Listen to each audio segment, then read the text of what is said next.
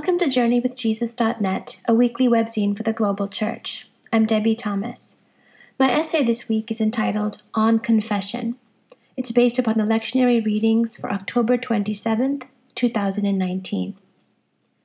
In this week's gospel reading, Jesus tells a parable to some who trusted in themselves that they were righteous.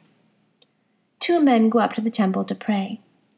The first is a Pharisee, a religious insider who serves a vital leadership role in the spiritual life of his community. In the guise of a heartfelt thank you, he makes a personal progress report to God. I thank you that I am not like other people, thieves, rogues, adulterers. He then humble brags about his pious lifestyle. I fast twice a week. I give 1/10 of all my income. Presumably, he leaves the temple feeling exactly the same way he feels when he walks in. Just fine. No growth, no change. The second man is a tax collector, a collaborator with the Roman Empire, and a traitor to his own people. He stands far off, beats his chest, and refuses to raise his head towards heaven. He prays just one line, God, be merciful to me, a sinner. But Jesus concludes that it is the tax collector and not the Pharisee who goes home justified. For all who exalt themselves will be humbled, but all who humble themselves will be exalted. On its face, this is a very simple parable. It feels silly to interpret it when its message is so obvious. But here's the trap, expressed as a prayer I am sorely tempted to pray in response. Lord, I thank you that I am nothing like the obnoxious caricature of a human being who is the Pharisee in your story. Thank you that I've arrived at a point in my faith journey where I am much more like the tax collector, self-aware, emotionally intelligent, mindful, cognizant, teachable, humble, and woke. Yikes. I don't know many people, religious or secular, who like the word sinner. Many Christians, particularly those who have moved away from fundamentalism, actively dislike the word. We associate it with shame, self-punishment, and creepy sermons about hellfire. Too often, sinner is a word that frightens us away from God, rather than drawing us closer to Him. We also distrust the word because we understand how easily it can be manipulated to justify one moral or political agenda over another. In some churches, sinners are people who support abortion rights or marriage equality, while those who rape our planet and systematically exploit the poor get a pass. In others, capital S sins include hawkish foreign policy, capital punishment, and corporate greed, not loveless sex, abject social media addiction, or the toxicities of cancel culture. In this week's gospel reading, Jesus doesn't shy away from the big bad S word. He insists on it. He insists on the practice of acknowledging and naming our core sinfulness. He insists on the healing, cleansing, justifying power of honest confession. Why? Because honest confession relieves a burdensome secret. It tells the truth, which is that I am a beautiful mess, made in God's divine image, but mired in a human brokenness that wars against its own salvation. To use the word sinner in my prayer life is to insist on something more profound and more clarifying than I make mistakes or I've got issues. To use the word sinner is to refuse the arrogant us-them divide of the Pharisee and instead acknowledge that I too am utterly lost and bereft, but for the astonishing grace of God. One of the things that surprises me about Jesus' parable is that the tax collector makes his confession in the temple, right smack in the middle of a house of public prayer and worship. I wonder, are our houses of worship places where authentic confession is welcomed and practiced? Are our churches safe for sinners to tell their messy, vulnerable-making truths? Or are they better suited for the making of pious progress reports akin to the Pharisees? Are our religious structures and institutions open to the abject cries of the wretched? Or is church the place we go to shine, show off, and compare our faith-tinted trophies? Note that the tax collector in the parable does not name specific sins. He goes much deeper. He names a brokenness that is cellular, a brokenness that is central to his very being. Growing up, I was taught that sin is breaking God's laws or missing the mark as an archer misses his target, or committing immoral acts. These definitions aren't wrong, but they only scratch the surface. They assume that sin is a problem primarily because it angers God. But God's temper is not what's at stake in my sinfulness. He's more than capable of managing his own emotions. Sin is a problem because it kills. It kills me.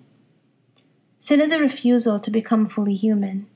It's anything that interferes with the opening up of my whole heart to God, to others, to creation, to myself. Sin is estrangement, disconnection, sterility, disharmony. It's the slow accumulation of dust choking the heart. It's the sludge that slows me down, that says quit, stop walking, lie down. Change is impossible. Sin is apathy, carelessness, a frightened resistance to an engaged life. Sin is the opposite of creativity, the opposite of abundance, the opposite of coherence, the opposite of flourishing. It is a walking death. My life, precious to God, dying. What Jesus exposes in his parable is the Pharisees' compulsive need to avoid his broken inner life by policing his outer boundaries instead, deciding who was in and who was out based on his own narrow definitions of purity and piety. It's easy for us 21st century Christians to look down on his arrogance, but honestly, are we much different? Don't we behave sometimes as if we are finished products, with nothing new to discover about the Holy Spirit's excavations into our inner lives? Don't we set up religious litmus tests for each other, based on personal inclinations and pieties that have nothing to do with Jesus' open-hearted love and hospitality? Don't we fixate on the forms of religiosity we can put on display for others to applaud, instead of cultivating the secret and hidden life of God within our own souls? Don't we allow scorn, disguised as holy indignation, to take root and grow in our hearts until love sours and empathy dies? This seemingly simple parable should give us pause, especially if we are cradle Christians who have a long history with the church. It is possible to do all manner of impressive religious things and still walk away unjustified. It is possible to allow our piety itself to deaden us to God. It is possible to pray without touching anything within us that matters. It is possible to practice an outwardly beautiful Christianity that is ashen, lifeless, and pointless in the eyes of God. It doesn't matter what specific forms our religious arrogance takes. In some churches, it centers around impressive social justice projects. In others, it comes down to deifying one worship style over another. In still others, it means policing the political affiliations and allegiances of parishioners. In some faith communities, the lines in the sand have to do with women clergy, or gay marriage, or racial justice, or economic equality. The guises vary, but in the end, arrogance in any guise deadens us towards God and towards our neighbors. It freezes us in time, making us irrelevant to the generations that will come after us. It makes us stingy and small-minded, cowardly and anxious. It strips away our joy and robs us of peace. It causes us, in Jesus' chilling words, to honor God with our lips, but to worship him in vain. I both love and find it maddening that Jesus does not end his parable by saying, "The tax collector went forth and sinned no more." In fact, we have no idea what the man does once he leaves the temple. We never find out if he gives up his dishonest profession, or returns the money he has unfairly taken from his neighbors, or ends up back in the temple a week later, just as full of remorse as he was before. In other words, we have no idea if he does anything to justify God's lavish mercy towards him. And that is precisely the point. The lavish mercy of God cannot be earned. It can only be received. Confession is the opening up of our empty hands to receive the abundant mercy of God. Two men go up to the temple to pray. One preens, the other weeps. One self-protects, the other surrenders. One catalogues, the other confesses. God hears both prayers, but only the honest and desperate prayer of confession changes a life. For books this week, Brad Keister reviews Decolonizing Wealth Indigenous Wisdom to Heal Divides and Restore Balance by Edgar Villanueva. Edgar Villanueva was born in North Carolina, is part Native American, and came of age when society was beginning to grapple with systemic issues of ethnic and racial injustices.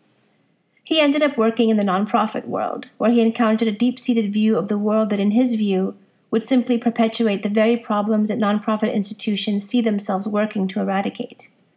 Now a sought-after speaker, Villanueva lays out his perspective in this book. Villanueva argues that injustice is a structural phenomenon that is maintained by institutions of power that are set up precisely in a way that perpetuates the structures of injustice. These structures provide the rules by which everyone is expected to play. The result is that only on rare occasions does someone in a long-oppressed group succeed in our society while playing by those rules. Nevertheless, our institutions hold up these unusual individuals as role models that prove that our system is working and accessible to all. In Villanueva's view, long-lasting societal change will occur only when those controlling these institutions are willing to give up exclusive power and share it with members of minority groups. Standard models of philanthropy are not enough. In particular, he notes that the idea of altruism already has a power structure built into it, the haves giving to the have-nots, and always on the terms of the haves. Power sharing, as well as sharing of wealth and other resources, promises to be quite difficult for all parties concerned. But on the basis of his Native American heritage, Villanueva writes that the way forward involves partnership rather than simply ceding power. There is clearly compassion in this book, but the deep, critical problems are laid out starkly at their roots. For films this week, Dan reviews A Teachable Moment. About every 40 seconds, someone has a stroke that radically alters their life. That's about 800,000 people a year, including 2 of my next-door neighbors. This 1-hour documentary explains the science of what happens during a stroke, the loss of blood flow to the brain, the 3 main signs of a stroke: facial weakness, slurred speech, loss of motor control, risk factors, common treatments, post-event complications like depression, and practical advice about lifestyle choices that will minimize the likelihood of a stroke: diet, stress, management, and exercise. The movie focuses on 4 stroke survivors who tell their different stories despite their similar medical condition. Mark is a successful businessman turned stroke survivor and activist. Roderick represents an uninsured, self-made symbol for recovery after 2 strokes. Anne is a mother, wife, and lawyer running to keep control of her future. Lee is a family man reborn to a healthier, more fulfilled life after 3 strokes. In the words of the film's website, this movie aims to empower viewers with the knowledge that strokes are preventable, treatable, and beatable.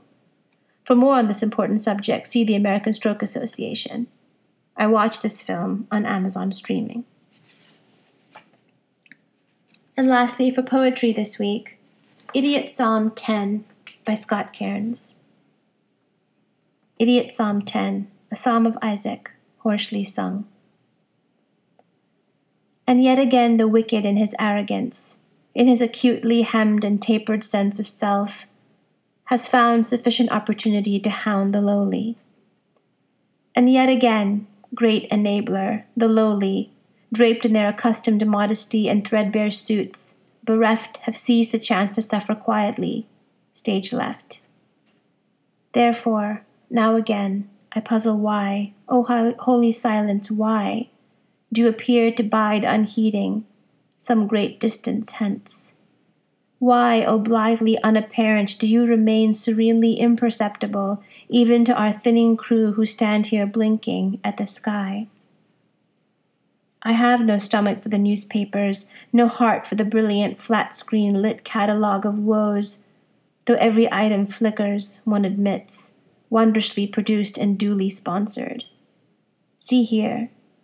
The wicked boasts about his late successes, the grasping man complains that he is cheated of his share, while all the while the self-concerned continue banking largely on your accustomed reticence, and must needs let out their trousers still several measures more, having wagered well. Pinched beneath their spinning machinations and all their neat machines, we grind our teeth, yea, even as we sleep. Thank you for joining us at JourneyWithJesus.net for October 27th, 2019. I'm Debbie Thomas.